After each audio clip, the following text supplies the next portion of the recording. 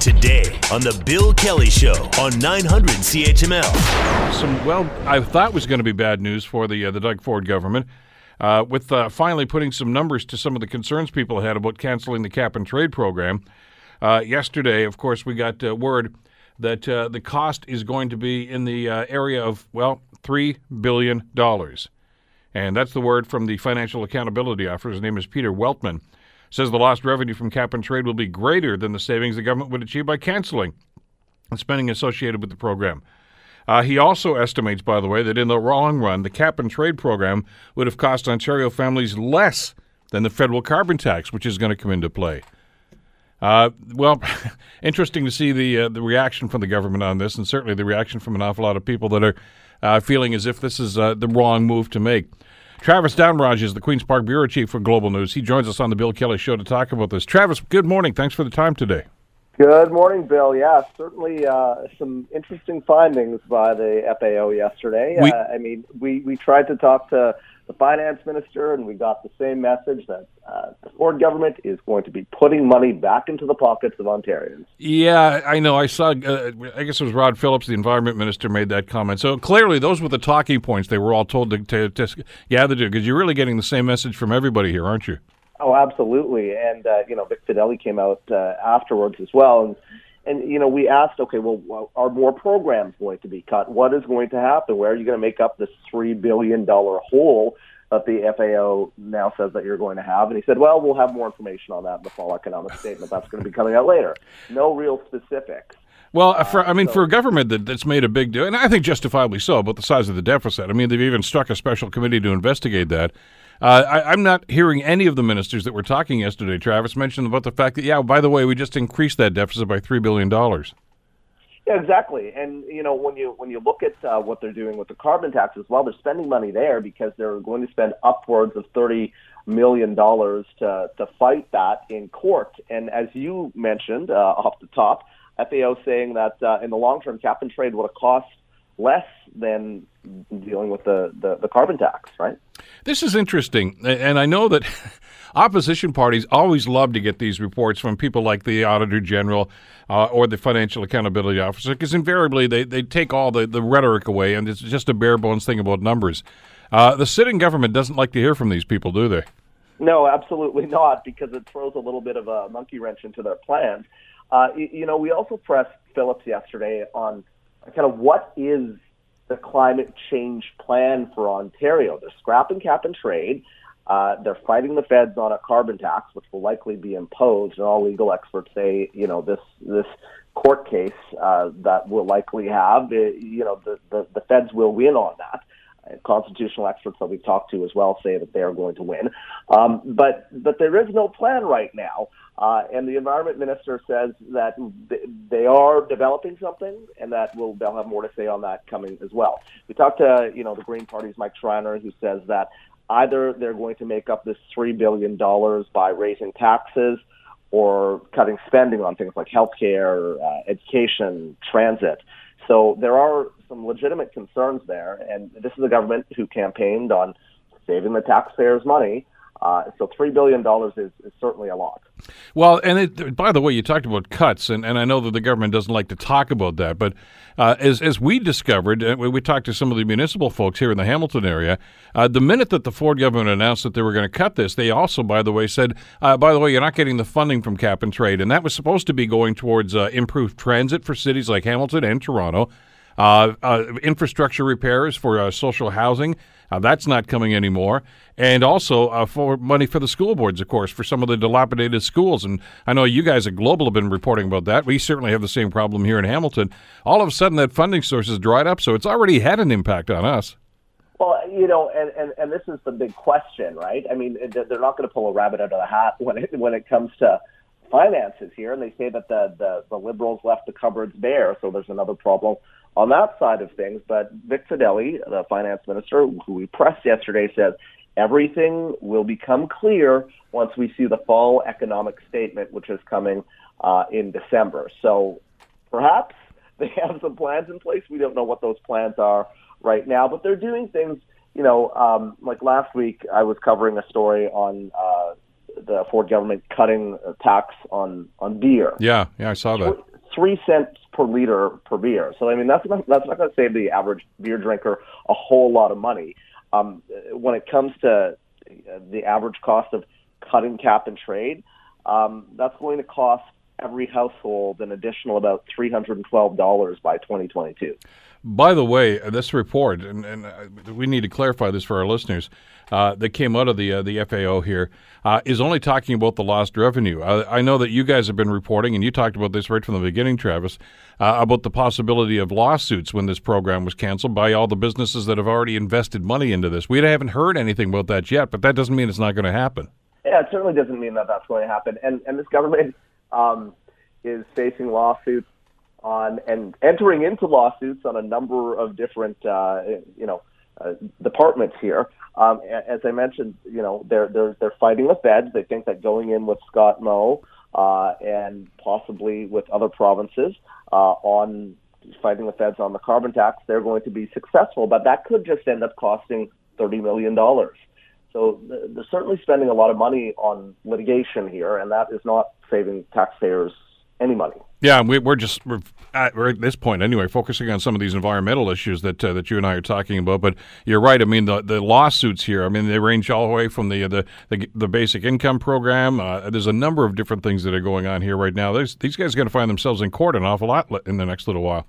Absolutely, and it is a major concern. But as we have talked about on this show before, Mr. Ford has a plan, and one of the things that I pushed Schreiner on is saying that he campaigned on scrapping cap and trade. He was not ever supportive of a carbon tax imposed by the federal government. So he, in some ways, has a mandate to do what he's doing, right? He has a strong majority, and so the people of Ontario voted the PCs in with that mandate, and he's doing exactly what he said he was going to do. Except for the point that you've talked about, and we talked with Alan Carter and a number of other folks that have been trying to get answers during the campaign, is they said, well, what are the details? What's it going to cost? What are the ramifications? They didn't answer any of that during the campaign. Now we're starting to get some of those numbers, and I got to wonder if there's a whole lot of folks out there right now that say maybe we should have stuck with what we had. Yeah, well, they're short on details. That's strategic, right? Because that gives them a lot of leeway and a lot of breath to do what they want to do. I mean, you look at, I know we're talking about the environment here, but you look at city council. He never really campaigned on that, but that was under the guise of, well, that's going to save taxpayers dollars as well. So, I mean, by not putting out a ton of details, not putting out a fully costed platform, I mean, he's doing what he wants to do and checking off that list. And he's not making any apologies for it. Well, and that's how you play politics. And you've been covering this long enough to know that that's the way the game is played, is that they'll introduce anything and simply say, look, this is the part of our mandate and we want to do this. But it's not as if they went to everybody that voted for the PCs and said, is it because of cap and trade? Oh, yeah, it is. I would venture to say that an awful lot of the people that voted for the PCs just wanted Kathleen Wynne gone. And they didn't much care what the other policies were. But now we're starting to see some of those policies and see some of the financial benefits, or actually maybe not benefits as far as this particular program is concerned. Well, and you make a great point, because, I have talked to a lot of political watchers who say that, Mr. Ford was not voted in as much as Kathleen Wynne was voted out. And so, he has to be cognizant of that fact. But he's still fighting the feds on a number of issues, and he feels as though that is resonating with his base. He's also having a lot of these rallies. We saw that 100-day rally I guess that was last week, where he celebrated a number of achievements, and scrapping cap and trade was on that list. Yeah, and that's very reminiscent. I know some people cringe when we start talking about comparisons between Doug Ford and Donald Trump, and by no stretch are we talking about personalities, but we're still talking about style. And that seems to be the new normal now, isn't it, Travis? Since you don't win office and then start governing, you continue to campaign, and that's what Ford seems to be doing, and that's taking a page out of the Donald Trump playbook. And you know what? I asked him about, we were in Washington, D.C. when he was, down there to get a handle on the NAFTA USMCA negotiations. And I asked him about that. I said, listen, I know that you don't like this question, but a lot of people compare you to the President of the United States. What do you think about what he's doing with America? And he said, personal shortcomings aside, you look at the American economy, and the American economy is great, so I think he's doing a fantastic job. So I think, he does pull a bit of a page from that side of things, and also he's very bombastic. I mean, he's not as extreme in terms of some of the rhetoric as Donald Trump, but certainly when it comes to the rallies and when it comes to, not backing down on certain things, he is somewhat like Donald Trump. There's going to be an interesting analysis of exactly what their policy is going to be. And I know yesterday when you were pressing the environment minister, he said they're going to roll this out. And Vic Fedeli talked about rolling out the financial plan, et cetera. But there aren't too many decks or cards left in that deck when you look at it, Travis. I mean, just about everybody who's tried to do something about climate change, it's either some variation in cap and trade or, of course, a carbon tax. As to where that money goes, I guess it depends on the jurisdiction. But the comment that, and you guys carried this on Global News at 5:30 last week, where they asked the Premier about this, and he says, well, I'm just going to encourage people to cut their emissions. And somebody in the crowd said, well, what if they don't? Well, I'll go have a talk with them, which sounds a lot more like Don Corleone than somebody who's concerned about the environment. So I interviewed him again last week, I think it was, when he was in Calgary. He was out there for a rally with Jason. He met Scott Moe in Saskatchewan, then he went to Alberta to meet with Jason Kenney, the Conservative leader out there, not the Premier Rachel Notley. He didn't sit down and meet with her. He met with. That's not going to happen anytime soon. Yeah, exactly. So he was there to fight the carbon tax rally, and I said to him, what are you going to do here on the environment? And he said, well, Travis, I ran a business for a very long time, and I think businesses and corporations in this province can really keep themselves in check. But there will be, I said, is there going to be a cost for polluters? He says, absolutely, but it's going to be the big polluters and not the little guy. And it's interesting that all of this comes on the heels of this recent UN report, which found that if the world does not do more to fight climate change, we're going to be in a climate disaster type situation in 12 years. The other element to this, as you guys have talked about, is the imposition of the federal plan. And I don't know what Moe and Ford and others are planning on doing from a legal standpoint. They say they're going to challenge this, but they'd have to get a stay of the implementation of this. But if we get 9 or 10 months of the federal plan, and Canadians start getting those rebate checks that they keep talking about, I don't know if it's going to happen, but that's the promise. You got to wonder just how much support Ford's going to get for just saying, look, we don't want anything to do with this. It's going to happen anyway. Well, and that I think might be a calculation which is going on in the background, right? I mean, his advisors are probably telling him, listen, we probably, and I don't know this this is just speculation, but he could very well know that they don't have a legal leg to stand on. And constitutional experts that we have talked to have said, the federal government has a right to impose taxation. And so he could very well know that he's going to lose this, but politically, it makes him look like he's standing up to Justin Trudeau. He's standing up to the guy that's going to impose this big, bad carbon tax, and that could resonate with a lot of people. So it could be, a political, strategy here. The interesting dynamic here, of course, is that what they've done is taken this issue and made it about taxation and not about the environment. And obviously, like you say, their base is eating it up. Well, that's exactly what's getting lost in all of this is the environment. We're talking about taxation. We're talking about financial figures, but environmental groups point to the fact that that there's no plan right now. There's a promise of a plan. There's no plan. What is going to be the plan to reduce carbon? And we still don't know that at this point. Travis, you've been all over this file for the last little while, and I'm glad you had some time to talk to us about this today. Thanks so much. Absolutely. It's pot legalization day. We'll be covering for Global News at 5:30. Yeah, I guess everyone else will too. It's the story. But we know this is dollars and cents, and it's going to have an impact on property taxes and everything else. So you've covered all that. Really appreciate it. We'll be watching for you at 5:30 tonight. Thanks again. As always, appreciate it. Take care. Travis Downrange, of course, Queen's Park Bureau Chief for Global News. You're listening to the Bill Kelly Show podcast on 900 CHML. What everyone is concerned about, of course, is a parole hearing today for Paul Bernardo. It was 25 years since Bernardo was convicted of first-degree murder in the deaths of Kristen French and Leslie Mahaffey. And now he is having a parole board hearing. And some of the comments I've seen on social media, people are outraged by this. It was part of the sentence 25 years ago, so we knew this day was coming.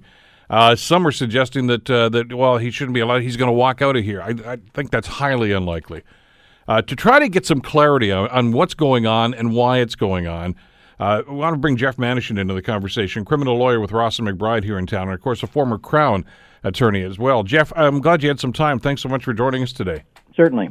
The outrage is well-founded. I relived this when I knew this was coming up. We covered this story extensively, of course. I talked to both the French and Mahaffey families. We talked with the investigating officers. It's something that I'm sure not just the French and Mahaffey families, but a whole lot of people in this community are still very upset about. It was one of the most gruesome stories I think anybody has ever covered. But notwithstanding that, this is part of the process, isn't it?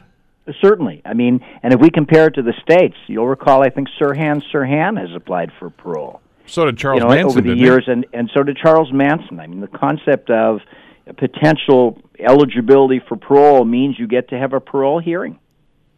And period, end of sentence. This is not getting soft on crime. This is part of the judicial process and part of the criminal justice system. That's correct. And it's for that reason. I mean, when you have a situation where if somebody's involved in multiple acts of murder and you can have a longer period of time for parole ineligibility, okay. So might it be 75 years, as we've seen recently, or 25 plus 25 plus 25. That's 75 years before parole eligibility, okay?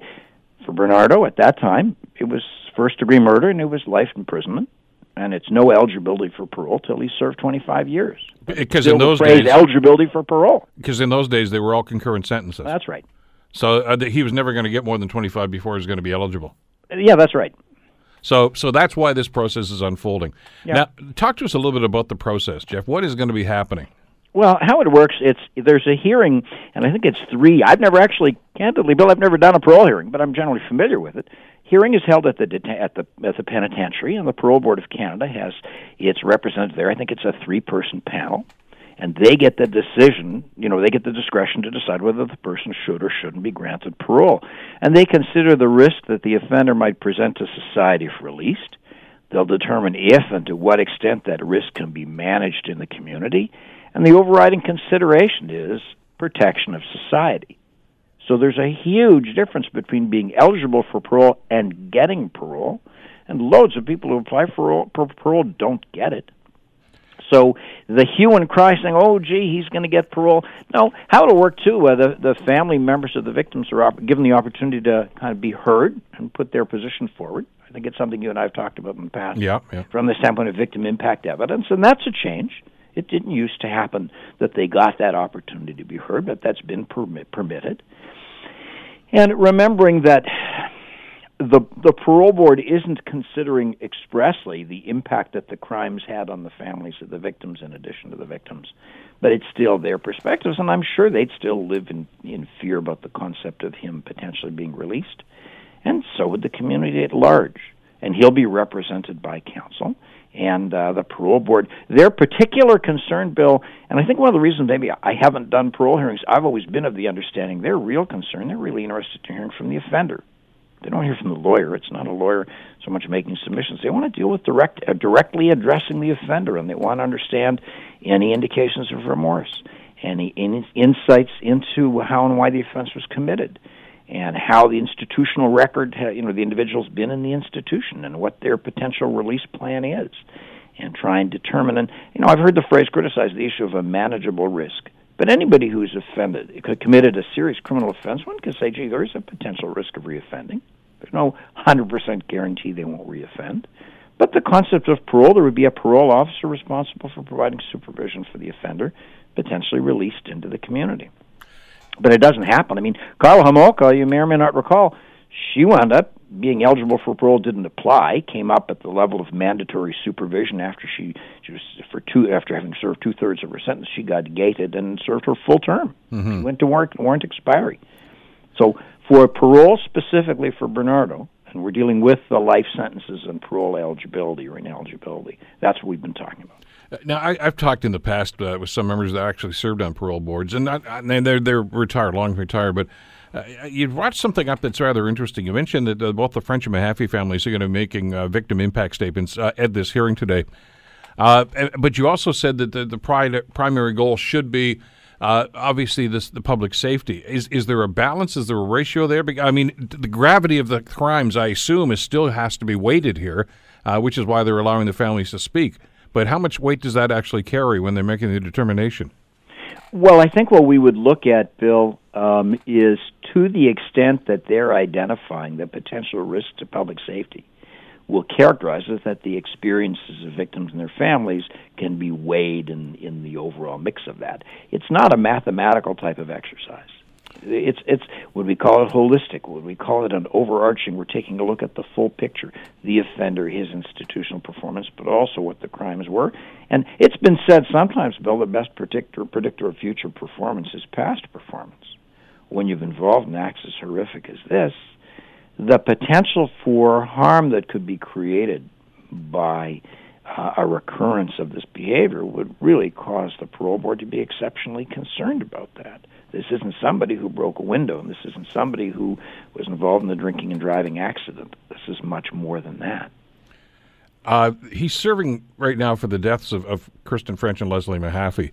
But we do know that there was a lot more to it. I mean, the death of Homolka's sister, certainly the Scarborough rapist stories, which of course we didn't find out until sometime after the arrests were made, that there was a connection there. Does that get weighted into this decision too, even though he may not be serving time for that? Well, no. In fact, Bill, he is. He is.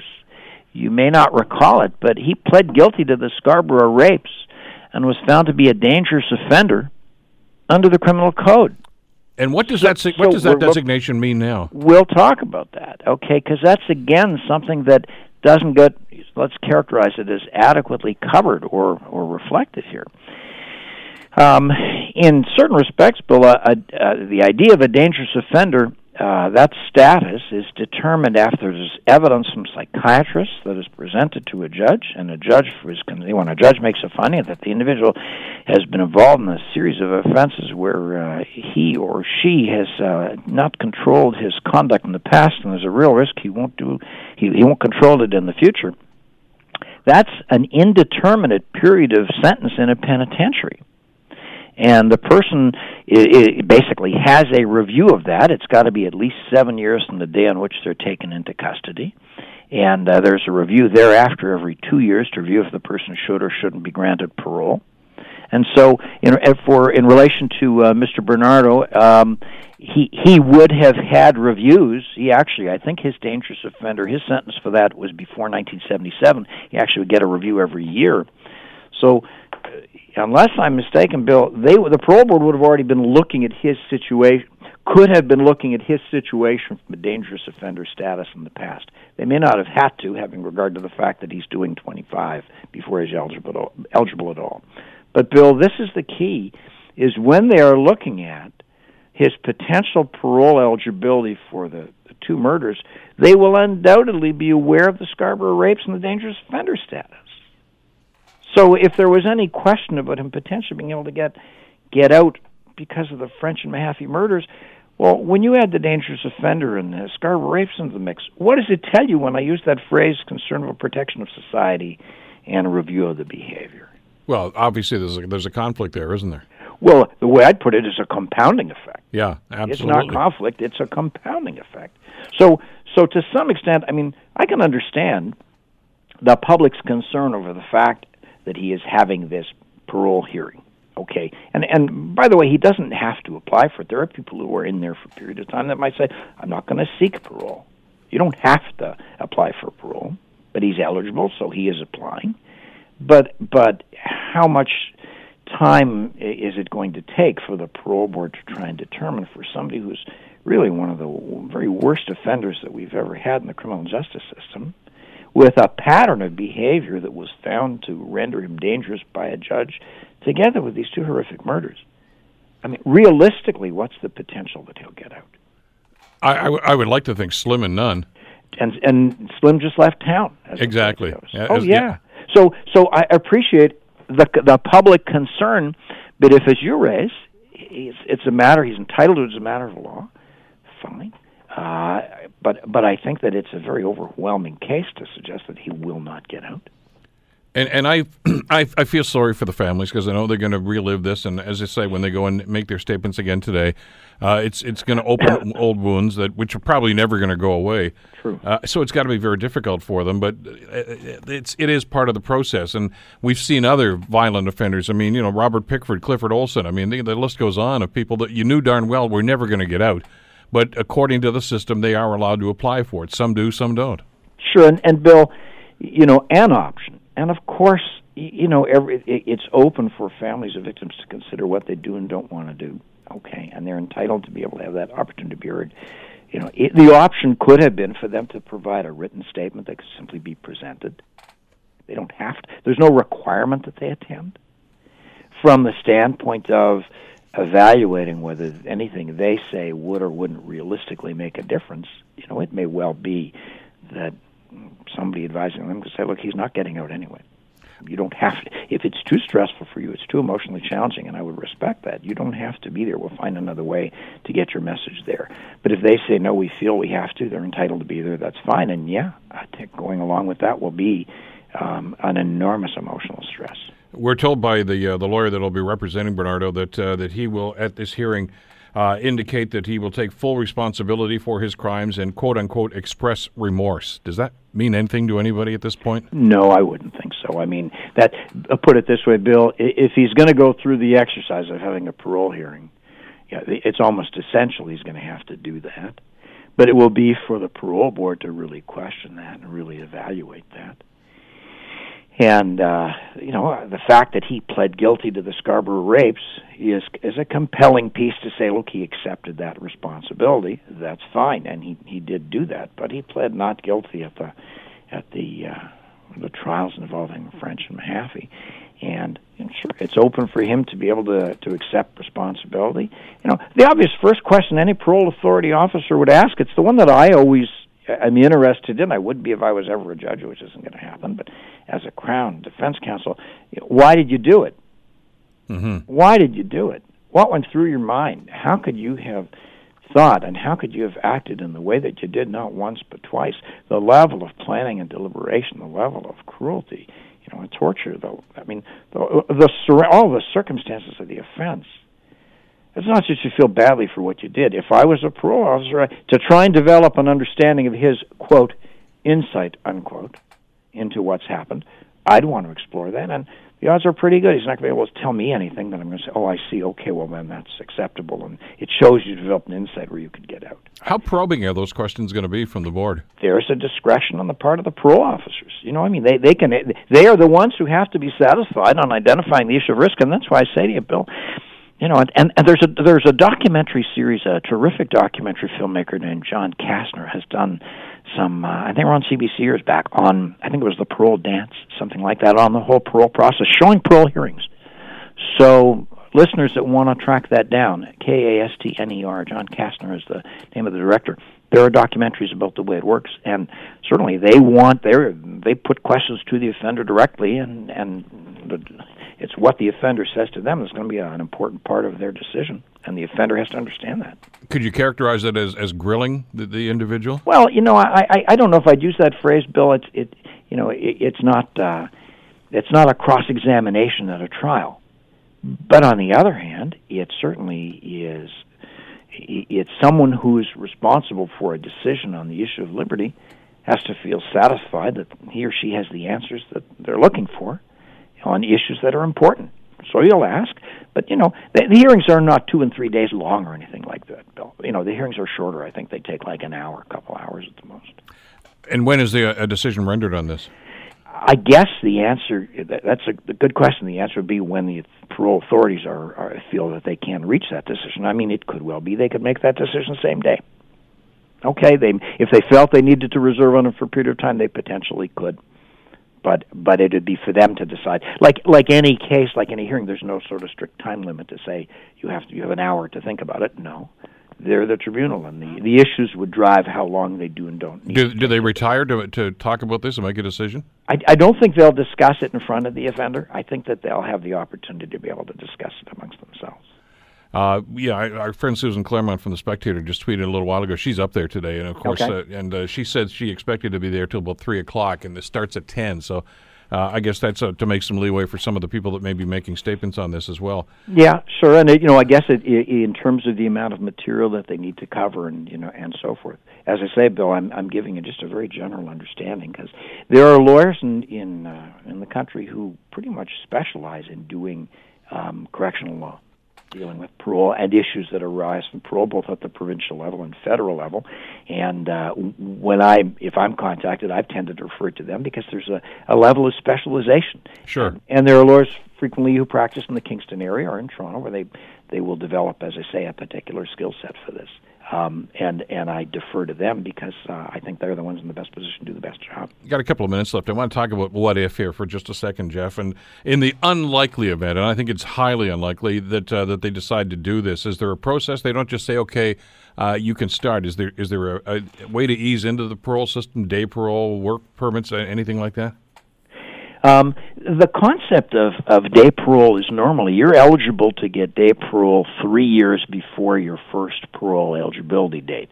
And how it would work is there's a series of escorted passes into the community, and then you can proceed to potentially unescorted passes into the community and ultimately build towards full parole.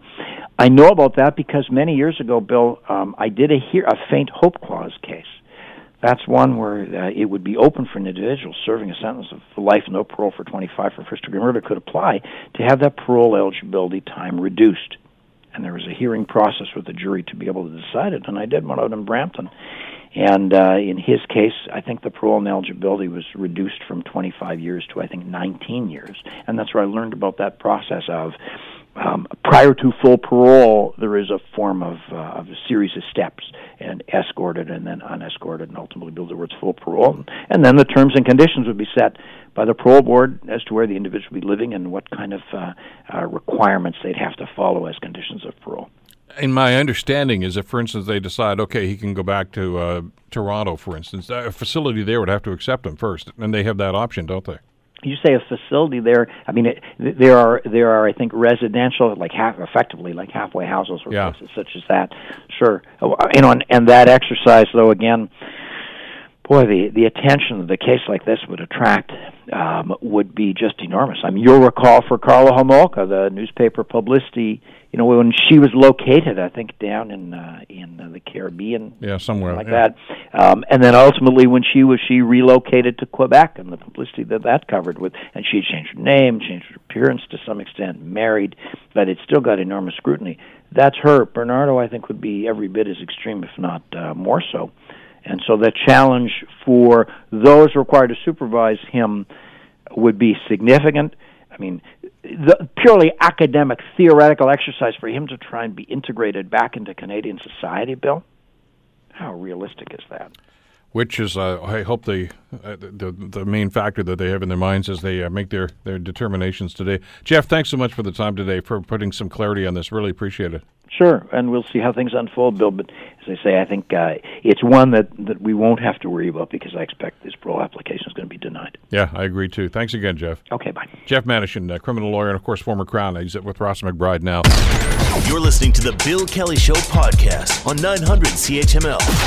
Cannabis, that's what's on everybody's minds. Obviously, it became legal at midnight tonight. And, to suggest people are overjoyed is a massive understatement. I'm excited that it's the end of prohibition, but I'm super excited for what's to come in involvement, like the evolution of cannabis. That was a theme that just about everybody seemed to be echoing. It's interesting, though, because there's an awful lot of, contradictory points on this. I know there was a survey that was released yesterday, a national survey, that said that about 80% of Canadians, this is going to have no impact. In other words, they're not going to say, well, I never did that stuff, but now I'm going to start doing it because it's legal. So are we overblowing this? I don't know. I guess time will tell. But it is obviously legal now across the country. And I want to bring Jordan Sinclair into the program now. He's the Vice President, of course, of Communications with Canopy Growth Corporation. Jordan, first of all, thanks for joining us. Good to have you with us today. Oh, thanks so much for having me. Yeah, it's such a big day. So thanks for making the time. Well, it is, and we're going to cover both the legal aspects, and we've done that over the last. But what I want to talk to you about, Jordan, is the business case for this. This is legal right now, which means this says there's competition, there's going to be growth here, there's going to be job opportunities. Let's talk a little bit about what's going to be happening now. Sure. Yeah, where to start? So, I mean, on the economic opportunity front, this is a massive day for Canada. I woke up this morning and someone had sent me a text message to say that they had ordered the 30,000th order already through the Ontario Cannabis Store's online website. To put that into context, it took us 5 years to get 1 million orders out the door in the medical market. And if that 30,000 in 6 hours pace keeps up, it would take 8 days to equal it just in Ontario. So it's a monstrous shot in the arm for, the amount of capacity, the amount of sales that we're going to be able to make. And that translates directly into the amount of jobs and the amount of economic investment that we have to make into communities. I'm standing in a facility where we've put in over $300 million of investment in the last 5 years. I was talking to somebody over the weekend who wanted to invest in this, and actually she went online and said, the stock, I think it went up. She said like 15 to 20% in the 4 hours from the first time that she looked at it, and that was in anticipation of this being legalized. This was last Saturday, and of course on Tuesday it became legal. This is the financial ramifications for this are astounding, aren't they? They are, yeah. And I mean, every stock has got different amounts of volatility. I think what you're going to see in the long term is a lot of people come out of what people are calling, sort of a bubble that seems to be forming in the industry. But there are a number of businesses in Canada that have strong fundamentals that are building a real business. And I think that we're one of them, and we're really proud of that. But, I think that the stock market is a way that people can see themselves getting a little piece of this Canadian success story. Well, they're riding the wave, certainly, aren't they? Yeah, I mean, you have to be careful with that. There are businesses out there who maybe don't have the fundamentals and maybe aren't going to last in the long term. So be prudent in your investing. But I think that it does present a very unique opportunity. It's not very often that you stand up a new industry from nothing. And there's money to be made there on the investment side. If you know what you're doing, you pick the right company. Yeah, but there's always risk, and we just let people know that. It's not like it's a mother load or anything. What about your particular situation? Other companies like yours, Jordan, as I mentioned, you've been in the business now. You were in the medical marijuana business, and now how do you morph into this, and how do you take advantage of the legalization now for recreational? A lot of this in Canada for us is about doing what we were already doing, but just doing it much bigger. So we've been growing cannabis in regulated facilities since 2014, but now we're just doing it in many more of those facilities, and all of them are much, much larger. What will happen over the next year is you'll see a little bit of an evolution of the types of products that are available in the market. So we can start with the bud and the oils and the capsules that were already available in the medical market. But over the next year, we'll work at getting some other things done at scale. So edibles, concentrated products. That'll be the big shift for us. But so far, it's just been about scaling, getting big. Is the legalization that occurred all-encompassing? I mean, you just mentioned about some of the other potential products here, edibles, et cetera. From a recreational standpoint, are they on the market legally now too? No, they're not. So the government did put a lot of the product types out for 1 year. What they focused on really was the distribution, the production regulations, getting a bunch of these businesses online. But over the next year, they've got to come up with the regulations that allow us to really compete with the black market. You mentioned that study that everyone's talking about. 79 or 80% of people are not going to change their consumption habits. I think largely that's a good thing. I think from a public health perspective, we don't want more people using cannabis. What we want to do is transition people over into the licit market from the illicit market. And that means we have to be able to compete on an even playing field. So if we can also do those products, it'll make that job a lot easier. Can you, from a price standpoint, compete with the black market? I think we can. Yeah, I truly think that we can. And you can look on the various websites to see the proof in the pudding there. You know, if you walk into a dispensary in Hamilton, or in Toronto, the ones that were operating in the gray market or the black market, they were selling grams for very, very similar amounts that you can see on the Ontario Cannabis Store today. That's not the only thing that allows us a little bit of an advantage. I do think that people will pay a small premium for the peace of mind of knowing that you're getting a product from a reliable supply chain, that the potency, that there are some other value adds, but just on straight price, I do think that we can compete. Well, you and I have talked about that in the past, and for people that are buying it on the black market, not suggesting that all people are selling it are nefarious, but the fact of the matter is you don't know what you're getting because there were no quality standards, really.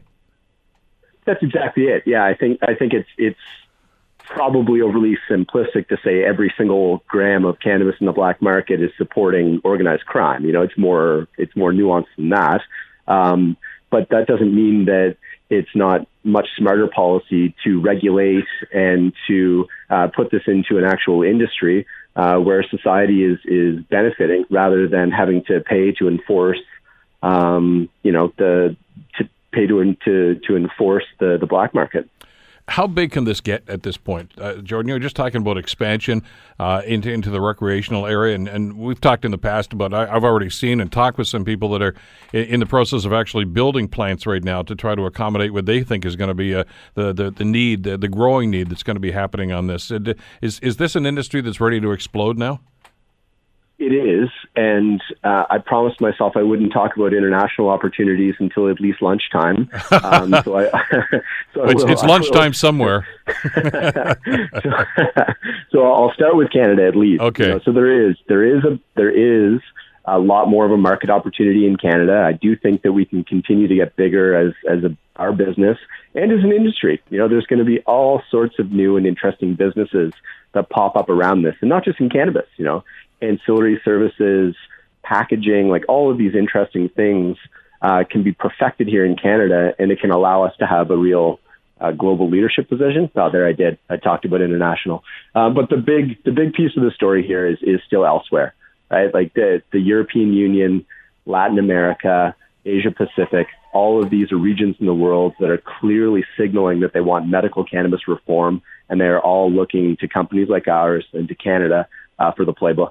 Yeah, we're under the microscope here, aren't we? I know we're only the second country on a national level to do this, but we're the biggest, and you got to figure places like the EU and others are going to be watching just how it develops there. Watching so closely. I've been on, just myself personally, Danish TV, South Korean, Japanese, Swedish, PBS, just all in the last 10 days. So there is no shortage of international media that's floating around in Canada today to try and get a sense of what day one looks like. And then really, the amount of data and the amount of public health information that's being collected by the government and by a bunch of different stakeholders, we'll be able to refine these policies so that we can set the blueprint for the rest of the world. An awful lot to talk about and a limited amount of time today, but I know that we'll have more discussions going forward as this unfolds, Jordan. Thanks so much for taking time out of a busy day to spend a little time with us today. Yeah, it is my absolute pleasure. Thanks so much. Take care, Jordan. Jordan Sinclair, Vice President of Communications with Canopy Growth Corporation. The Bill Kelly Show, weekdays from 9 to noon on 900 CHML.